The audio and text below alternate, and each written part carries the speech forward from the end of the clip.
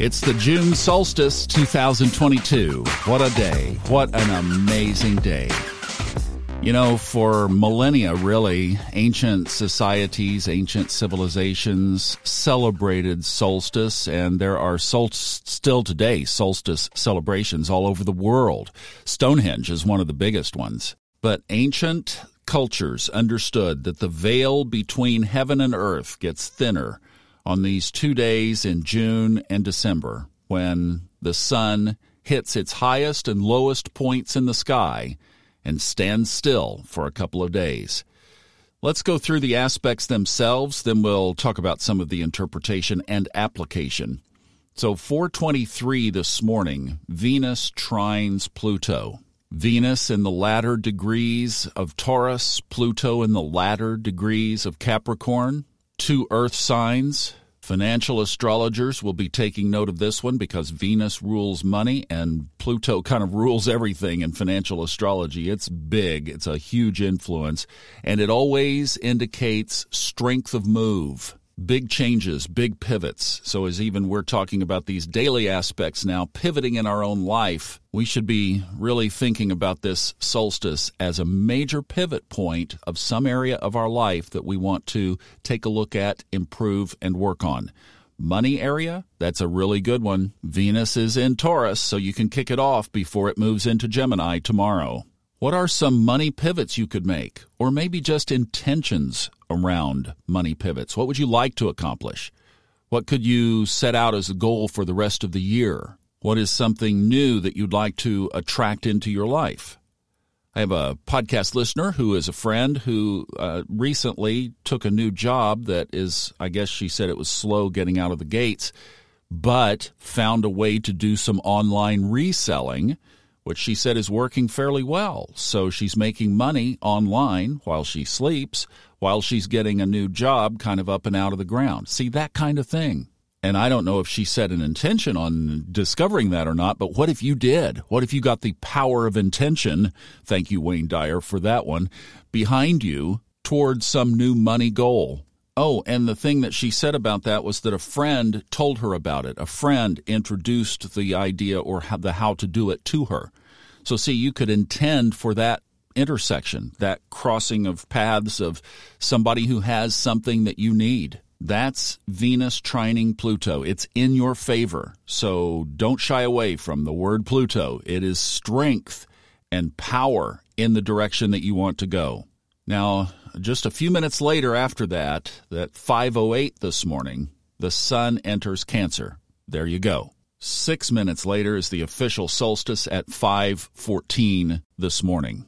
Now, what else is going on in the sky? Well, the sun is at its highest declination. It is at 23 degrees 26 minutes. It entered that degree-minute combination yesterday at 1:30 in the morning. So we had all day yesterday, all day today, and until 8:30 a.m. Eastern Time, all times here Eastern, 8:30 a.m. tomorrow before it starts to move back down. It ticks back down to 23 degrees 25 minutes from 26. So it's been parked here for 2 days. So yesterday and today, as we mentioned in yesterday's episode, those are the days to absorb this energy. What did the ancients believe? Well, they believed that the magic of heaven basically opened up to them during these 2 days. That's why there were so many celebrations and festivals, almost as if the earthly veil drops just a little bit. You know, they had a connection to nature that we don't have. They weren't dealing with concrete freeways and traffic and air-conditioned buildings and skyscrapers. They lived and died by nature. They could feel the energies. I would dare say that we are separated enough, even just living in our homes as we do, that we wouldn't feel what they were feeling.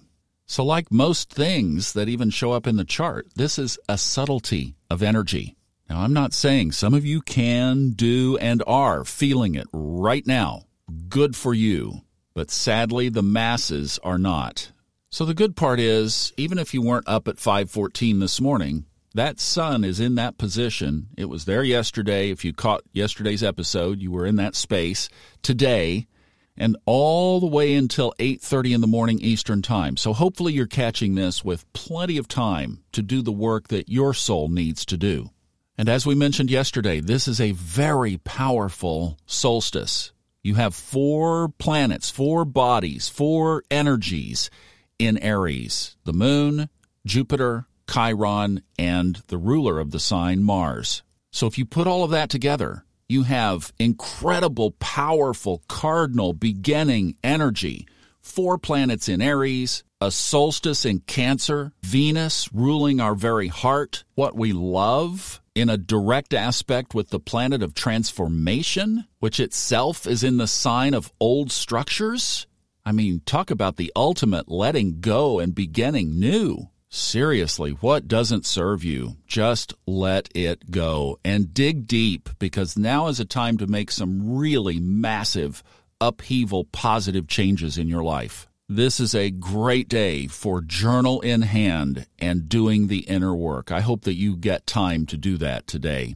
And then there's also just a piece of this that is sitting in the awe of the nature of the sky above us and how there are so many correlations between heaven and earth, and thanking the gods and goddesses above that they've given us this incredible tool to use on our behalf and learn to understand it. Thank you so much for listening today. I wish you the very best solstice. Hope that puts it in a better frame of light. See you tomorrow.